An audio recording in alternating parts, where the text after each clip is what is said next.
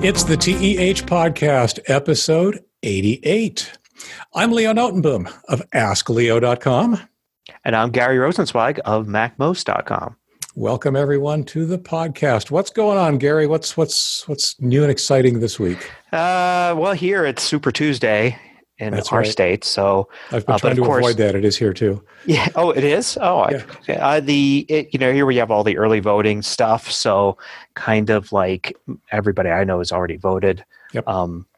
And also, I don't know, just waiting to hear what happens tonight. Of course, we didn't get much attention here the last few days. Didn't have all the candidates, but I don't think you either up there in Washington I think State. we had one or two candidates come visit. I think this is Washington's first time being part of Super Tuesday. Yeah, I think same for Colorado. They actually intentionally moved the primary date so that it would be the same as everybody else. I don't know if that's a good thing or a bad thing. It's just a thing. And yes, like you, since we have vote by mail, I voted like within moments of receiving my ballot so that I could just say, nope, you can't try and convince me otherwise. It's already committed to paper. Go away. Of course, a lot of people are not that happy now if they voted early since 3 candidates dropped out. Yeah, so, and this is Colorado is not only our first Super Tuesday, but our first primary, at least in a long time, because we were a caucus state. Were you? After hearing about the Iowa caucuses, it's like, that's just, I don't understand how they even became a thing. Yeah, I know. So, well, I could understand 100 some years ago before telecommunications. It might have been really useful to actually go to your community center and talk with your fellow citizens and have passionate citizens give their case for their candidate and everybody discuss and come to a consensus and, all of that. That might have been useful before the information age. I suppose. Yeah. These days, it just seems like it's a recipe for disaster, as it kind of sort of turned out to be. Hey, one of the things that's going on, and this is actually also Washington specific right now, we can't talk about this. We can't not talk about the coronavirus. As we record this on Tuesday afternoon, Washington has turned out to be the epicenter, I guess, for the epicenter, first deaths in the United States. And those have actually happened literally like a mile and a half from where I'm standing right now. The hospital at which those individuals did pass is a hospital I drive past all the time when I'm going various places. When you're of a certain age, you get to that point where you're thinking, okay, fine, something eventually is going to kill me. What's it going to be? So every time I look at the death statistics for this particular virus, the individuals that have passed so far are either elderly, and that's actually one of the reasons the number is as high as it is, because there was an outbreak in a nursing home, not far from the hospital. And so a number of them were elderly, and others had, for lack of a better term, pre-existing conditions or something that otherwise compromised their ability to handle it. My expectation is that, to the best of our knowledge right now, everybody's pretty much going to get it. It's going to be the flu. It's going to be, whatever that entails for each individual. It's going to suck in the sense that the death rate appears to be higher than the traditional flu. But it's one of those things that, at least for me personally, as I take a look and quote unquote prepare as best we can, I'm kind of treating it as inevitable and just sort of not setting my hopes up on being able to avoid it. One of the interesting things, we ended up taking a run out to Costco, which for folks not in the United States, it's a big warehouse store where indeed they had already sold out of bottled water, which we weren't looking for, toilet paper, which we weren't looking for. We were actually there for some things unrelated to the pandemic. But man, it was a zoo. And there are lots of stories of not just Costco-like stores, but just traditional grocery stores, people kind of panicking a little bit and going into a hoarding mode. What's the thought behind bottled water? I don't get it myself. I really don't. It's not like, and it's funny because I actually had an appointment with my dentist earlier today, and we were chatting about it, and he's not sure either. The issue is the pandemic's not going to cause the water to stop flowing. I know, right? And in fact, even if and it's not like they turn the faucets off at night so that somebody has to turn them on in the morning. Mm-hmm. So even if the water department staff is completely decimated, there's still water going to be flowing. And if there's going to be an issue, they're going to prioritize life and health utilities like water. So I honestly don't get that either. I really don't. If we get down to the point, where the electricity's got to stop before the water stops. Okay. Water is like the last thing that's going to, stop, right? Sure. If we get down to the point where the water stops flowing to your house, a couple cases of water from Costco aren't really going to help you. Yeah, and at that point, we've probably got bigger problems. Now, here, at least in Seattle, it's not always the case that the electricity will go before the water because we prepare for the things we prepare for include earthquakes. And it is very possible that, depending on the specifics of whatever happens to hit us, a water main could get broken where an electrical line might be a little bit more resilient, or electricity comes from a different direction. I don't think the virus has the ability to cause earthquakes yet. Exactly. But, exactly. Other than the stampede of people rushing into Costco. I was surprised that, I was thinking, oh wow, I wonder if Leo wants to do the show today, because obviously there's a full on quarantine, outbreak mode going on in Washington State, according to the news, depending upon what you watch. No, not really. Again, I was telling my dentist this morning. It's like I live as my life he has his fingers in your mouth. Exactly. Yes. He actually has had a couple of people cancel on him because of the virus. Yeah. And he'd ask them, okay, are you showing symptoms? Well, no. Well, did you travel anywhere recently? Well, no. But coronavirus. No, it's no. Yeah. But and like I said, we kind of sort of live in isolated. That's the wrong word. We're kind of self-quarantined half the time anyway. So if I have to stay home for 2 weeks, it's like, oh well. We have a huge flaw on our firewall, our physical firewall, which of course we have a kid in school. Right. So I work from home. I sit in my office all day. I should be good, except that I have this pipeline basically to everything, every germ that's out there. Yeah. So I get my share of flus and colds, and it's like, where does it come from? Well, there's only one source. It gets brought home, but yeah, I look at the numbers, and it's interesting. I love looking at numbers no matter what the situation is, whether it's an election or something like this. And the numbers fascinate me. And you said you feel it's inevitable that you get it. And I think that's the general consensus feeling. But there's some interesting stuff, like the 1918 Spanish flu, right? Mm-hmm. Still misnamed Spanish flu. Right. I don't have the number in front of me because I wasn't expecting to talk about this, but I was amazed to hear that it was not given to 100% of the population of the earth. Considering 100 million people died at the time of the Spanish flu, not everybody got it. Matter of fact, the percentage was surprisingly low. And I remember it was something like 27% or 47% or something, but there was a large number of people that never got it. And that surprised me. I thought out of all the epidemics we've had that we actually have a paper trail and numbers and all that, that would be the one that just everybody had to get it. And it's kind of the same thing I think could happen here. If you look at the numbers, there's a great chart that's at Wikipedia where somebody has taken the numbers coming out of the China health department of all their statistics. They publish them daily, and the World Health Organization is actually in there and been verifying them. So it's not like there's propaganda involved, I don't think. Mm-hmm. But the number of people getting it at this point, while we're talking, is just hit about 80,000. The country has 1.4 billion people. You would think from the news that pretty much everybody in China has this, right? Oh, yeah, absolutely. Yeah. But 80,000 people is a fraction of a percent of people in China. Even in the Wuhan province, a tiny percentage has actually gotten it.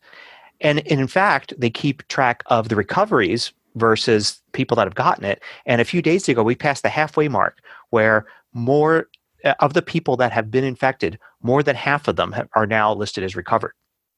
Yep. So the number of active cases has actually been dropping for the last 2 weeks as recoveries are far outpacing new infections. Fascinating. So we might be, if you extrapolate, if you do linear math on it and extrapolate those numbers out, you're actually looking at, if nothing changes, at about 2 or 3 weeks from now, almost, very few, we're talking a couple hundred actual active cases left in China, with the majority being recovered, or there is the other alternative. But that other alternative also means you can't pass the disease on, or get it again, for that matter.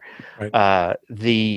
So you'd be looking at maybe that number still remaining under 100,000. So 100,000 people actually suffering from the illness in a country of 1.4 billion. The equivalent in the United States would be something less than 30,000 people getting it if we have the same thing goes on here.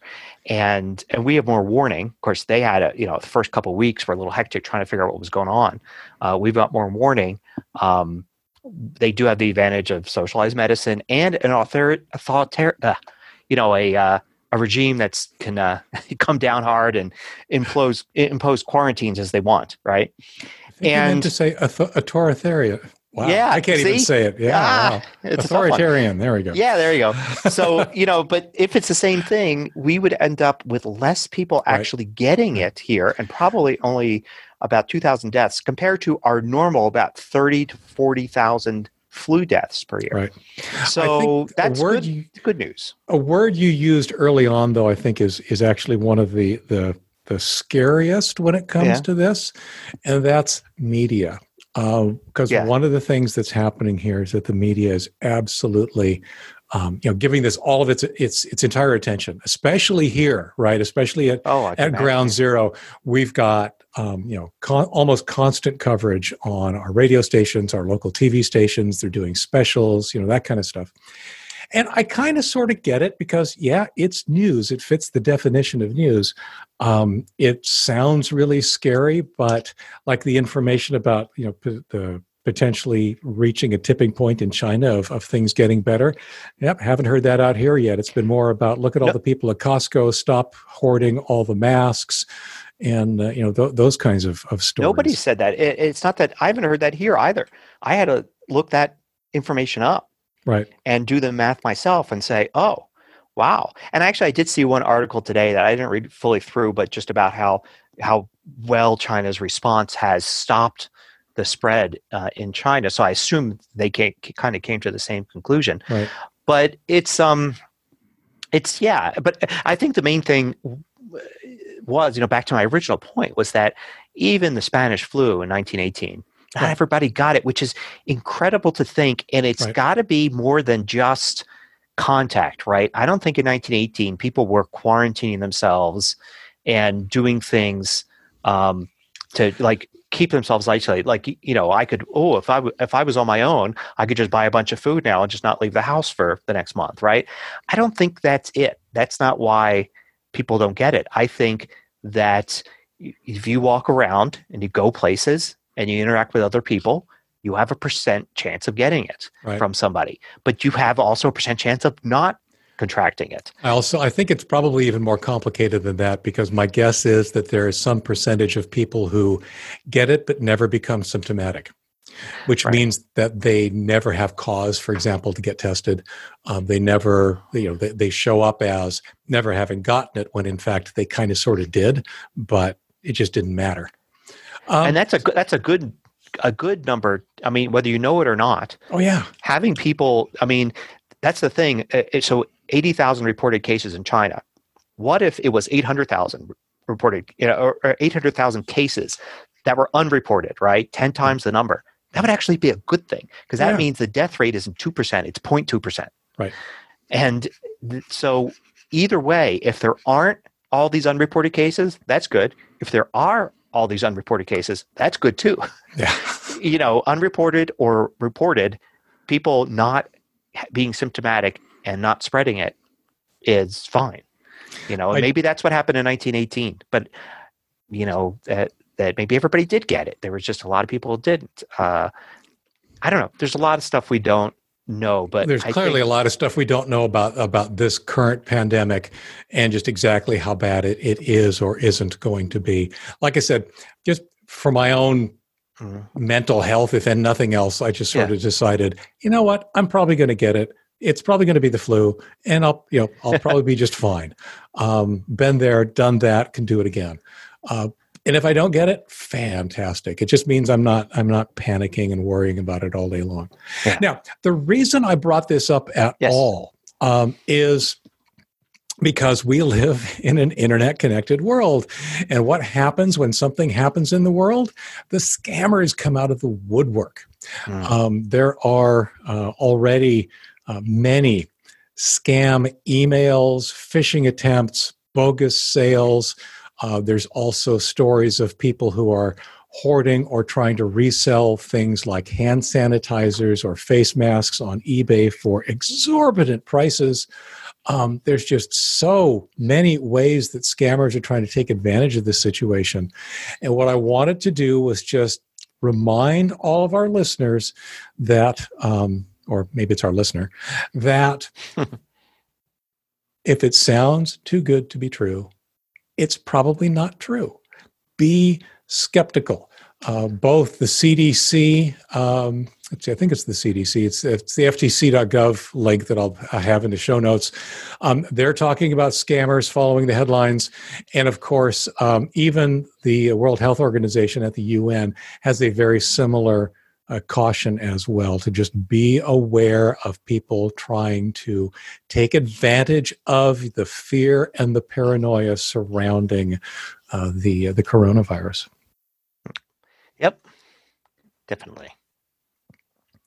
So in other news, something a little bit more traditional, I got myself a new YubiKey yesterday. A YubiKey? What's a YubiKey? YubiKey is a physical key. It's about the size of a key, actually, except one end of it looks like a USB connector, because that's what it is. It's a USB device. Each one is uniquely cryptographically identifiable, and it is used as a security token, as your second factor, if you like. So what I've done is I've configured my Gmail account, my Google account, my most important account, to allow it as a second factor when I log into a machine for the first time. So what that means is that, I come up to this brand new machine like the one I had a couple of weeks ago. I log into Gmail and it says, hey, this is the first time you've logged into this machine. We need a second form of identification. Please insert your authentication token into a USB port. And I have it with me. I plug it in, I push a button, and it says, oh, yep, you must be you. Here you go. Here's your account. This one, it actually replaces a previous version of a YubiKey that I had. This one also includes NFC, Near Field Communications. That's the technology that allows you to wave a credit card at a credit card reader, or in the case of an iPhone or my Android phone, wave the phone using Google Pay or Apple Pay at one of these credit card readers and have it exchange a secure token that allows you to make a credit card payment.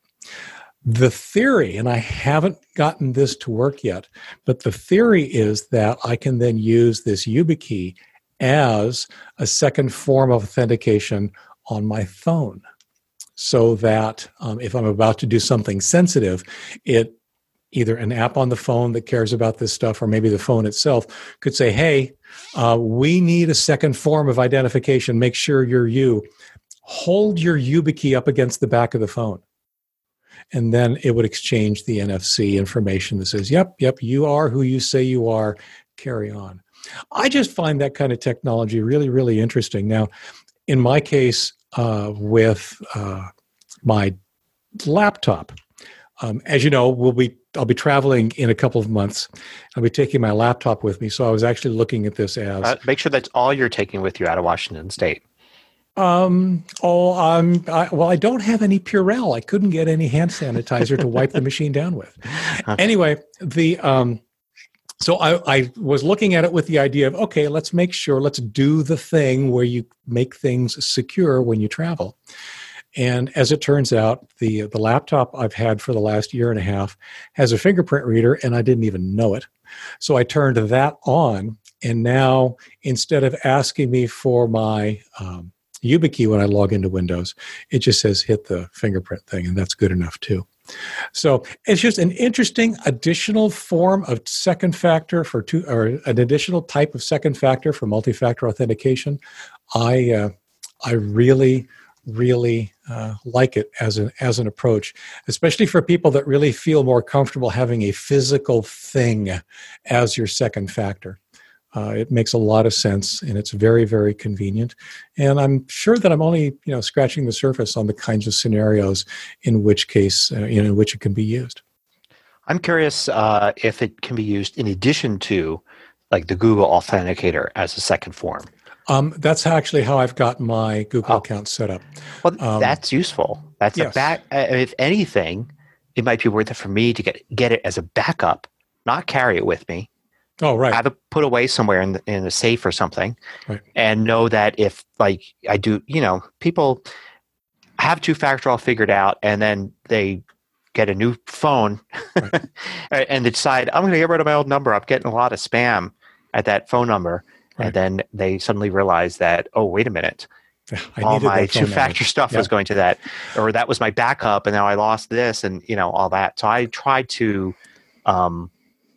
Well, there actually are a lot of different solutions to that problem for the providers that support it.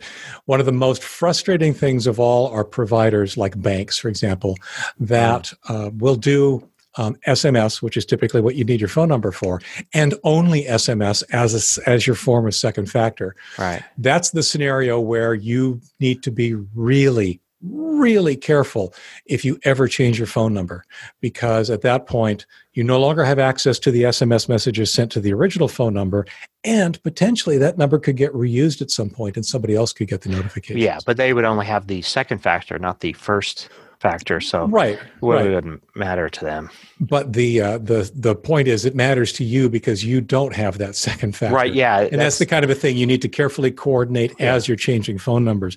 The solutions that I hadn't thought of the YubiKey as a backup, and it is a solid one. Another that Gmail at least provides is you can print out one-time authentication codes. Those are the kinds of things you can then put in your safe. Yep. Or in my case, encrypted somewhere safely. The other thing is they still allow you, I think, to use an alternate email address. They'll do SMS and Google Authenticator. That's where I was headed. Google Authenticator itself is kind of a pain because whenever you get a new phone, even when you don't change the number, it's really difficult to take your Google Authenticator and move it to a different device. Yes. You actually have to turn off two-factor and then turn it back on again on the new device. I haven't experienced that, and I've done it a lot. The problem I have, and what I thought you were going to say, is that you get a new Google Authenticator code, and the only way to get it on the new device is to basically reset the other device. Let me explain. I have an iPhone and an iPad. Both are using Google Authenticator as a way I can get some codes for various different things. Google Authenticator is used by a lot of different things. Right. If I were to say get a new iPhone, I don't care about the old iPhone, right? That's gone. The iPad, though, has all the Google Authenticator stuff on it.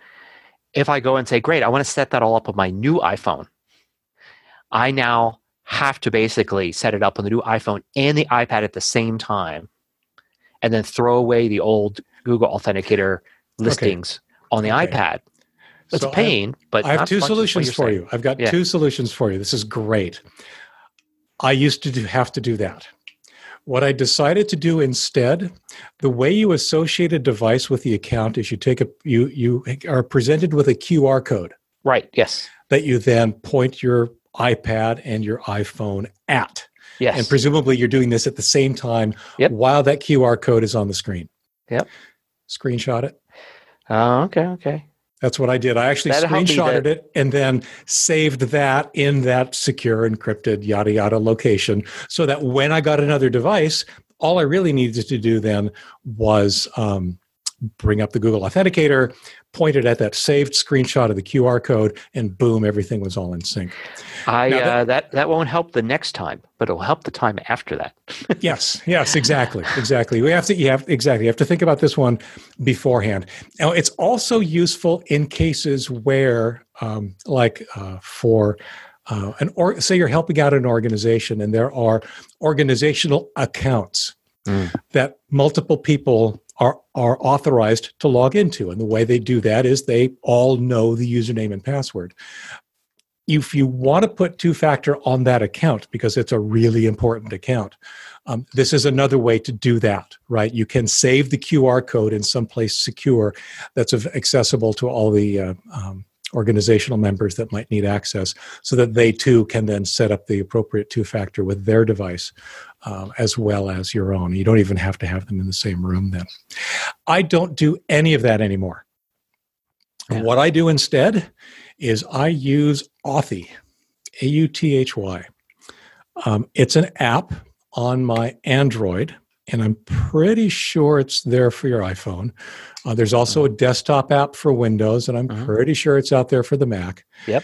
And what it does, it works just like Google Authenticator, with one exception. You can password protect the authentication tokens that it has, and it then encrypts them, of course, and saves them to its cloud. So what that means is I install Authy on device A, I set up all the QR codes, I do all the two-factor authentications, I walk over to device B, I set up Authy, I log in with that account, and poof, all of those two-factor authentication tokens are now available on that device as well. I actually use Authy on my MacBook because sometimes when I travel, I don't take my iPad and I take my phone and my laptop.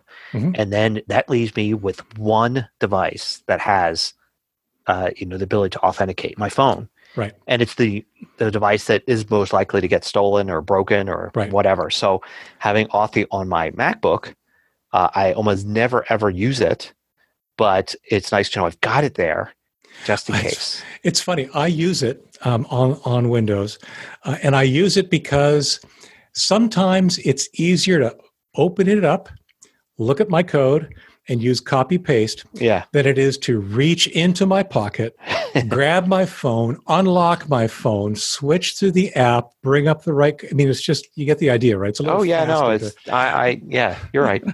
But it's the same idea. It's the same two-factor authentication code on multiple devices. And of course, theoretically, I suppose it exposes you just a little bit more. You have more devices that you need to keep secure from other individuals' access. But that's significantly easier than the scenario where you've actually lost the device you care about. Yep. So anyway, YubiKey. In fact, my LastPass account, which is what I use for all of my passwords, is now also protected with two-factor using my YubiKey, at least on my desktop, which is actually kind of cool. Nice. So, cool. So, what's been going on with you lately? Well, I have got some interesting stuff. It is 2020. And 2020 has been a year that's been looming for a couple of years for me because my whole journey as an internet entrepreneur started in the mid-90s. And it started because of an invention by a company called Macromedia called Shockwave. And basically what Shockwave was a plugin that you could use to put interactive media on a web page. And it was released shortly after the web basically became a thing. It was about 2 years later, in late 1995. They released Shockwave, and I happened to be working with Macromedia Tools at the time, and actually creating little games at the time using it. And at that time, the only way, if you had a game, to get it to somebody else with a computer was to have them buy a disk, physically get the disk and put it in their computer and use it, or maybe download something. It was really early days for that, but there was no real other way to distribute games. With Shockwave, it changed everything, because I could make a game, stick it on a web page, and then somebody else could go to that web page and play it. And it drastically reduced the distribution model for games. So I started creating games, and that was the beginning of my journey there. I created tons of games and started a company to create games. I created games for myself. I created games from other companies. All of that. I had a lot of very first things in web-based gaming were me. And I spoke at conferences on it for years. Matter of fact, for 8 years, I spoke about web-based games at the Game Developers Conference, which, by the way, was just postponed because of the coronavirus this year. But eventually, Shockwave was joined by another technology called Flash, which was also from Macromedia. And both Shockwave and Flash were different ways to distribute games and other media on web pages.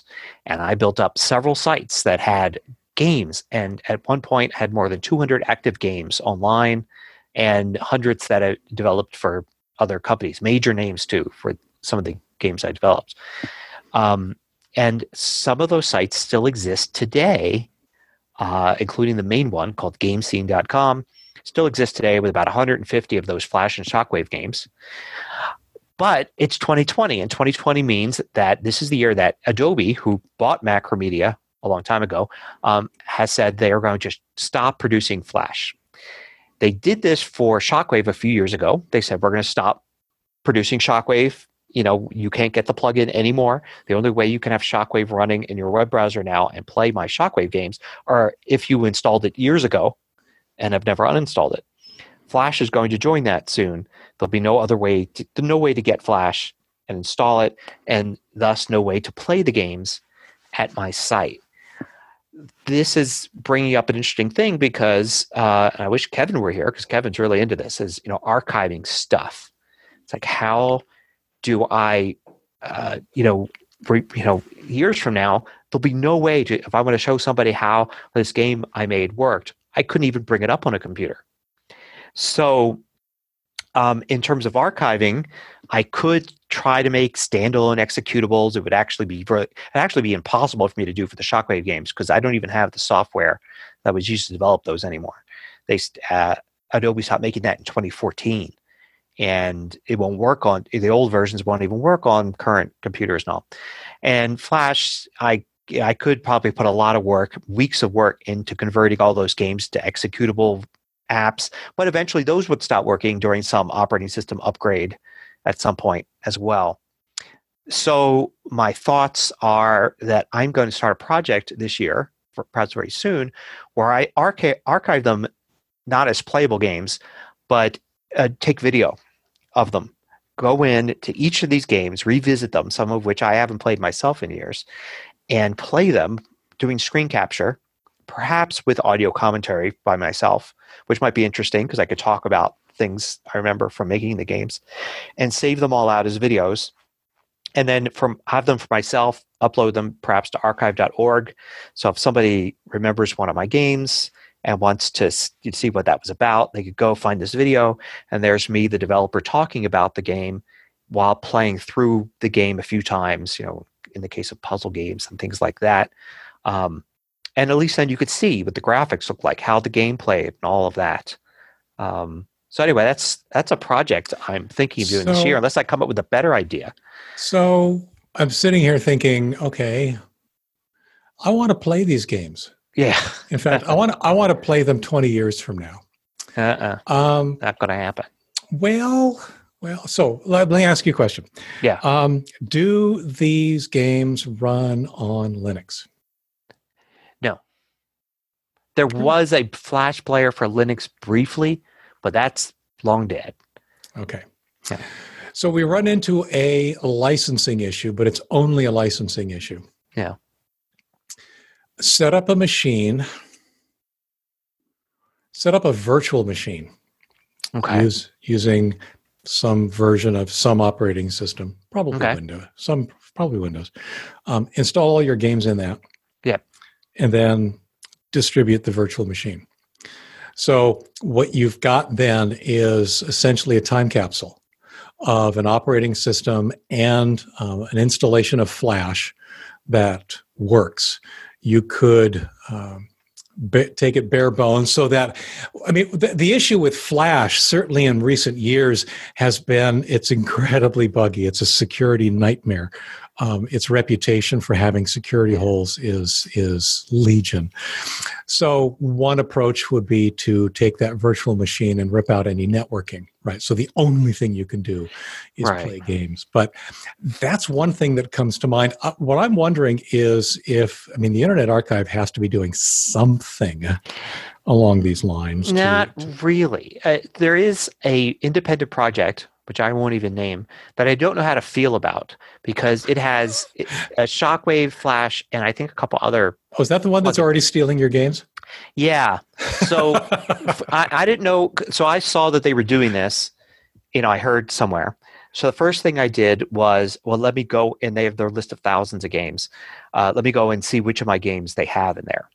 And it turns out they have 2. And I had 2 reactions to this. Reaction number 1 was that I can't believe they took 2 of my games without my permission and are distributing them with this. The second reaction was only 2. I was like, I was billed as the father of web-based games at one point. I wrote all these books. I spoke on the subject. As far as I know, my first time I ever talked at the Game Developers Conference, I called my session Web-Based Games. And I think that's the first occurrence of the term web-based games. So to have only 2, I was really offended. At the same time, I want them to take my 2 games out of there because they didn't ask nicely. And actually, I was further offended because one of the games was attributed to my company. The other game was attributed in the list to unknown. I'm like, unknown? What are you talking about? That's clearly, anyway. So anyway, I don't know how to feel about that. A problem is my games are highly secured to the websites.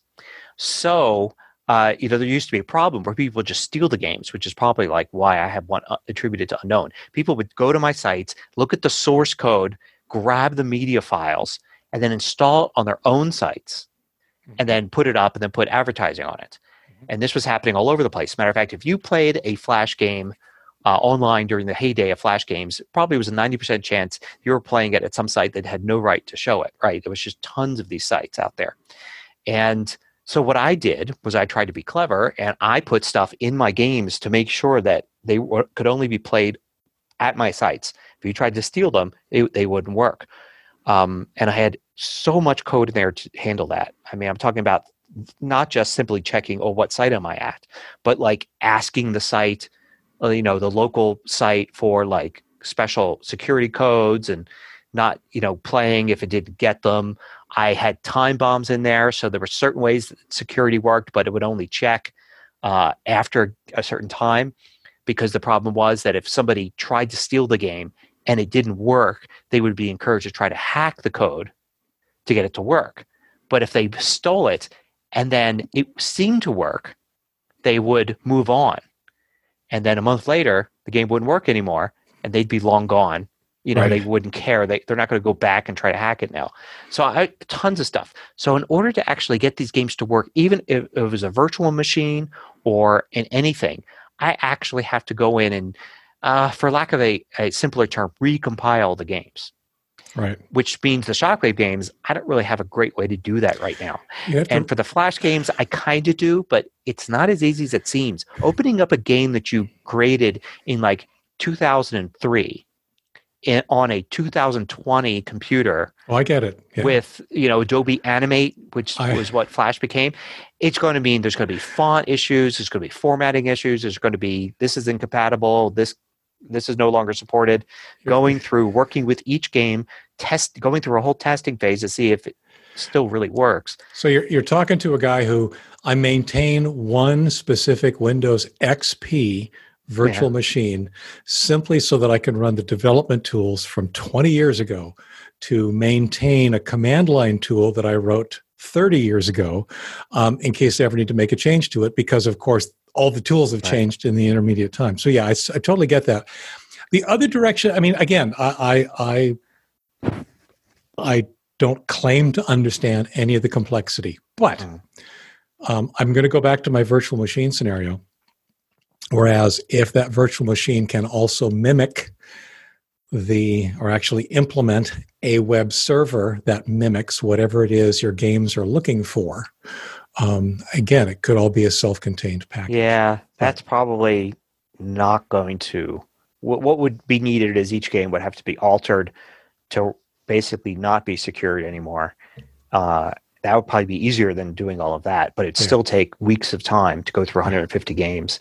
And then you'd end up with a virtual machine that would sit there and maybe nobody would ever use it. I don't know. You know, an archivist in 20 years might want to look at one game for some weird reason. Right. I don't know. But if doing the videos is easier and it's more permanent because nothing could phase it, right? You know, virtual machine, maybe there's no way to run that virtual machine in the future. Right. But a video is just going to be some standard format. You know, it might become an old format, but then it might get transcoded a half a dozen times in the next 30 years. But yeah, but there'd be this way to at least see the game. There are games, not all of the games that I created are available. There's some, like the ones I created for other companies, that are completely gone. And I would have loved to have recorded video. There's a couple of websites I created that are completely gone that I wish I had just maybe taken the 10 minutes to just give a guided tour of the site with screen capture on and then squirrel that video away to some folder somewhere. Right. Just so I could see, like, what did it look like? What was it like to use it? What were the features? And the same with these games. I just want to see, like, what was the deal with this game? How did it work? And if somebody asks me about it, I want to be able to point them to it and say, here's a video of me playing the game. And the commentary itself could be valuable because I'll be hopefully talking about things like, what the development process was. What were the inspirations for this game? Why did we make this design decision or that design decision? That kind of thing. So anyway, it's a project I'd like to do. And strangely enough, Windows plays a big part in this because I don't have any way to run Shockwave currently on a Mac. Yeah. What I have is in Parallels on my Mac. I have a Windows 10 virtual machine.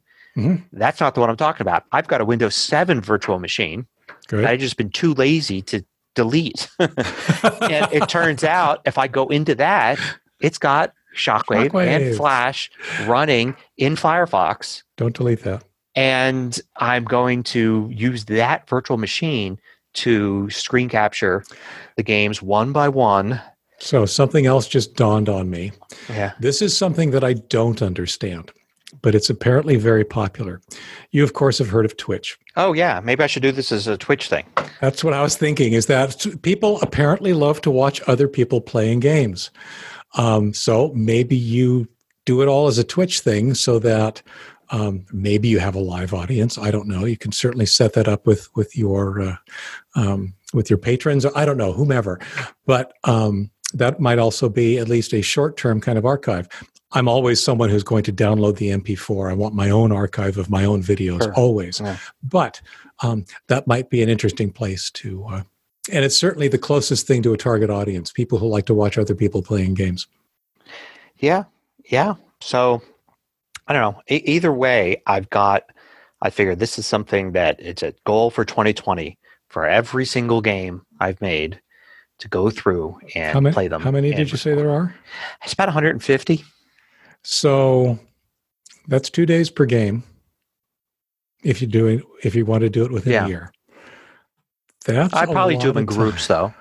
I'd probably do like 5 at a time. Just do one, record it, but then go right on, and do a group of 5, right, and save the videos out. And maybe I'll start trying to make it a weekend thing where I do, try to do 5 every weekend, and yeah, make a checklist, check them off, save them as an archive. And then the site, gamescene.com, I've already put warnings on the site. And, I don't plan to keep it around. It's already the revenue from it, ad revenue, the once mighty ad revenue, is almost completely gone. And I can understand why, because if you can't play the games, there's no point being at the site. Right. There are still, I know a few people, a trickle of traffic that plays there. But even though technically they could have an older install of something like Firefox with those plugins and still be going to the site after 2020, at some point I just have to basically pull the plug. And so that my goal is for that and a couple of other sites I've got that are kind of satellite sites of it. End of 2020, definitely, maybe even the fall or whatever. I want to complete this project first. And then maybe what I should do is, put this, if I put it at archive.org, I would, of course, create a library. You create, a library and say, this is what this library is about. Put all the videos for it there and maybe just point the domain to it or at my corporate homepage, my main homepage, have a page explaining what Game Scene was and saying, here, you can go and see the videos of these games. And I still have, some of these games are not dead. Some of these games are now, matter of fact, the best ones are now iOS games you can play on iPhone and iPad. And, those versions live on. And will continue. Right. So wherever these guys are hosted, you want to make sure you're pointing people at your. Yeah, I want to make sure. So they probably point to a page at my site, and that would say, hey, looking for Gold Strike, looking for Mahjong Solitaire, looking for, whatever. Here are the apps. You can get the apps for these. Right. These games are alive and well, just in a different form. And then if you're looking for an old game and want to reminisce, go over here to this video archive that has a lot of them. But unfortunately, not all. Some of those games are already gone forever. So since we're talking about servers and such, this is an interesting transition to our possibly off-topic, but still kind of cool segment. You indicated that you had some server issues? Yeah, so I don't want to go in too much depth on this because it gets rather technical, but I had suddenly on Thursday, my server got really slow, like really, really slow, and which was odd because it had been years where it had been nothing but super fast. I had finally found a great server configuration for all my sites. I had everything optimized, and it had just been like server problems have been a thing of the past. Go back 20 years or 15 years, and server problems are just something to come up every once in a while. Every day. But I had years of where, hey, I guess that's no longer a thing. And then all of a sudden, Thursday morning, my site just went to a crawl. And I notified support. I was supposed to have great support at the company that I use, and I got kind of a lackluster response. Like they told me, well, everything seems to be okay with the server, which I already told them. Everything did seem to be okay at the server, but it still was slow. And so they were like, well, we're looking into it. And I waited hours and hours and still looking into it. And finally the day ended, and I was like, well, they're still looking into it. I know they work 24 hours, so I'll probably wake up in the morning and it'll be fixed. And it wasn't fixed. In the morning, it was just as bad, if not worse.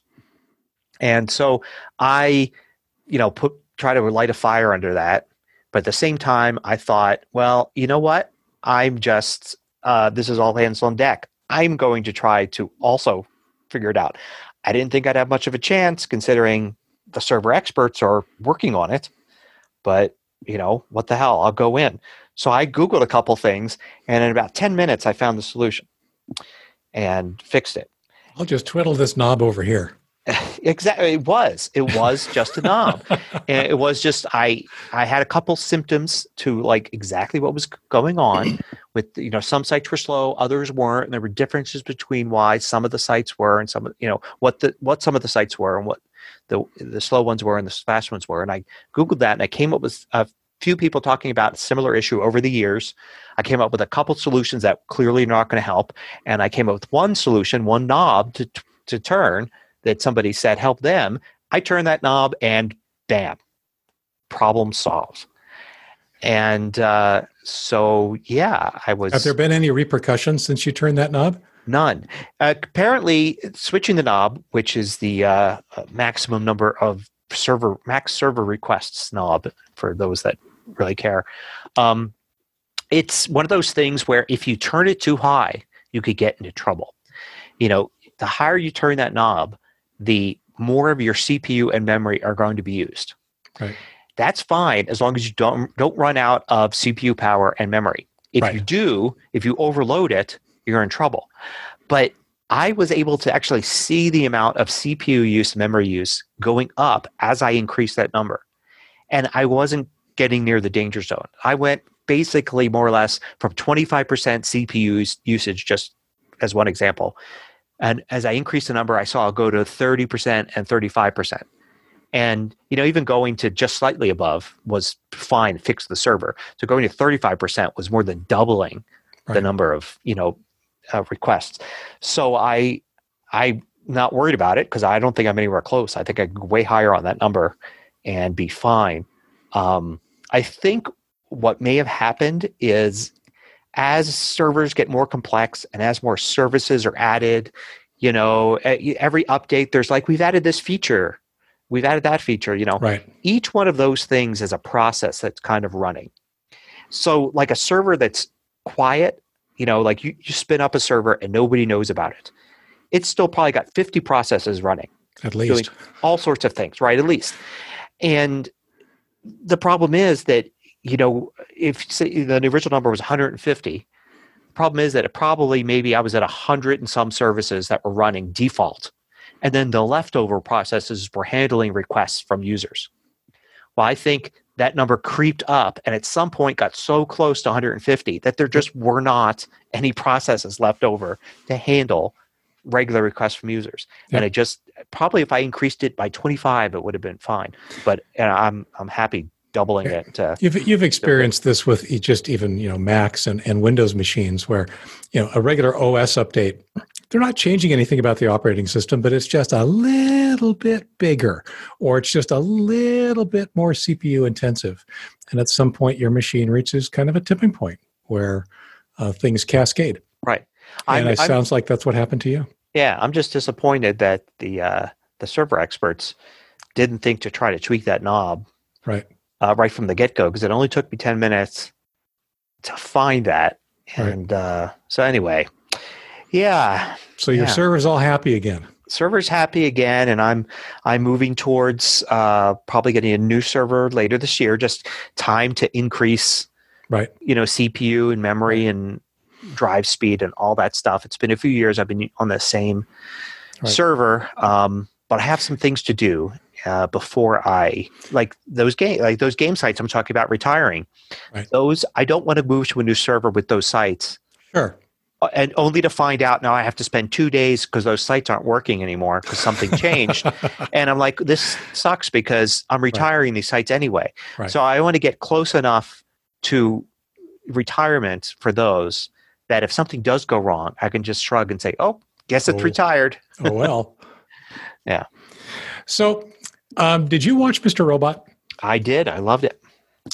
So this is just one of those observational kind of things. I miss Mr. Robot. I loved Mr. Robot. And it was an interesting story for sure, but one of the things I appreciated the most about it is that they did tech right. They were showing real operating systems, real commands, things that actually made sense to the people that actually would care, which of course is a subset of the people watching, but it's funny. I have this discussion with my wife every once in a while. So like last night, we were watching, I forget, some show, and they were doing something on a computer, and immediately I could no longer suspend my disbelief because that's not how it works, right? They do some magical hand waving on a keyboard and all of a sudden everything's wonderful again, or they uncover somebody's password, or they just happen to type it in right the first time, or any number of completely implausible scenarios that seem to be the mainstay for technology on mainstream TV shows. And of course, it irks me every time. Turns out my wife, who's a former nurse, has the exact same reaction to medical type things when we're watching a medical drama or some kind of medical show. It's like, no, that's not how it works. That's just not the way things are. And in this case, it just reminded me last night of how much I miss Mr. Robot and how much I enjoyed them doing. The place where they did, of necessity, kind of sort of break the laws of physics, if you will, is that things still happen too quickly. Right, they're still able to break into this network too quickly, or access the highly secure server, penetrating 5 layers of security in a few seconds. No, it's not quite how it works. But at least the tools, the techniques, the screenshots, and all that kind of stuff were at least plausible along the way. Yeah, that's the curse of the technologist, right? We can't suspend disbelief when technology is wrong, even if the rest of the show. Right. I'll like, that's not how you can't break into a computer like that. My wife will be like, you realize they're vampires, right? But the computer password, that's where you draw the line. I'm like, oh, yeah. So, my pet peeve is, in addition to computer stuff, is always the phone trace. Keep them on the phone you got to keep them on the phone for 3 minutes so we can trace the call. Right. Like, no, it doesn't work that way. It never worked that way. But it may have worked that way once upon a time. Oh, a long time ago. But exactly. Not since they started making movies where they have you got to keep them on the phone for 3 minutes. And I don't get that either, because there are other good ways to create suspense. It seems like a lazy way. And the thing is, it's not like, okay, the 80s and 90s throwing that out there. 2020, still today, there was some show I was watching, and they were like, got to keep them on the phone for 3 minutes to trace the call. I'm like, oh my, it's 2020. Come on. You don't need that you never needed that. Yeah. All right. Anyway. So with those gripes out of the way. Yeah. We do a whole podcast just on that. This is suspension of disbelief this week. Yeah, really. Let's not. Yeah. Let's keep the enthusiast in the enthusiast. Oh, yeah, that's true. Yes. Good things. Wonderful Speaking miracles. Of, moving on to the blatant self-promotion segment, I'm going to point you all at an article on Ask Leo, Designing My New Desktop. I've mentioned a couple times now that I got myself a new machine, and it's awesome. I'm really enjoying it. It's a 16-core AMD processor. It's got oodles of RAM, oodles of horsepower, the only place that I skimped on a little bit was the drive. It has only a 1 terabyte SSD in it, but it's got room for 2 more of the M.2 form factor, which means they're even smaller and faster. And as somebody commented on the article earlier today, they're about the size and shape of a stick of gum, which is just amazing to me. But anyway, I'm having a lot of fun with that. So if you're curious as to what kind of a machine gets Leo excited, go visit askleo.com/designing my new desktop. I will, real quick here, see if I can't come up with the article number, because that's much easier for you to deal with in the podcast. It's askleo.com/ where to go? 115158. Cool.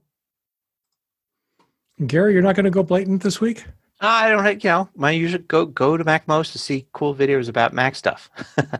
I just keep producing videos on different things.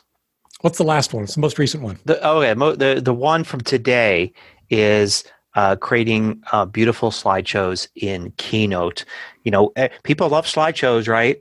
They love creating photo slideshows. It's like one of the main, most asked about topics for computers. People got their photos and they want to create these slideshows. And there's so many different ways to make them.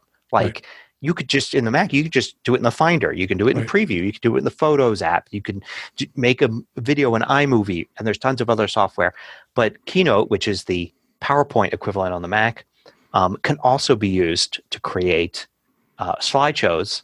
And the cool thing is you can add text, you can add transitions, you could add movement, all sorts of stuff. So I go through basically not just like, here's how to do the bare bones slideshow, but here's how to put some photos in and then make it look really nice and export it as a video.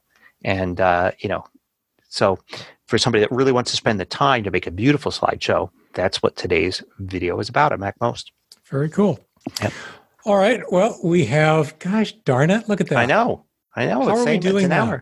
It's exactly for a podcast that we claim was never going to be an hour. It's an hour long. We keep that H in the title. We are going to always just be. It's the curse. It's the curse of having the H in the title. Well, we're going to keep it. All righty, guys. The show notes for this week. Just one note. All of them are out at tehpodcast.com/TEH88. You can also find us on Facebook and Twitter at the TEH Podcast. Hey, tell a friend about us if you enjoyed listening to us both rant and enthuse about various technology topics. We'd love to have more folks listening to us. With that, until next week, see ya. Bye.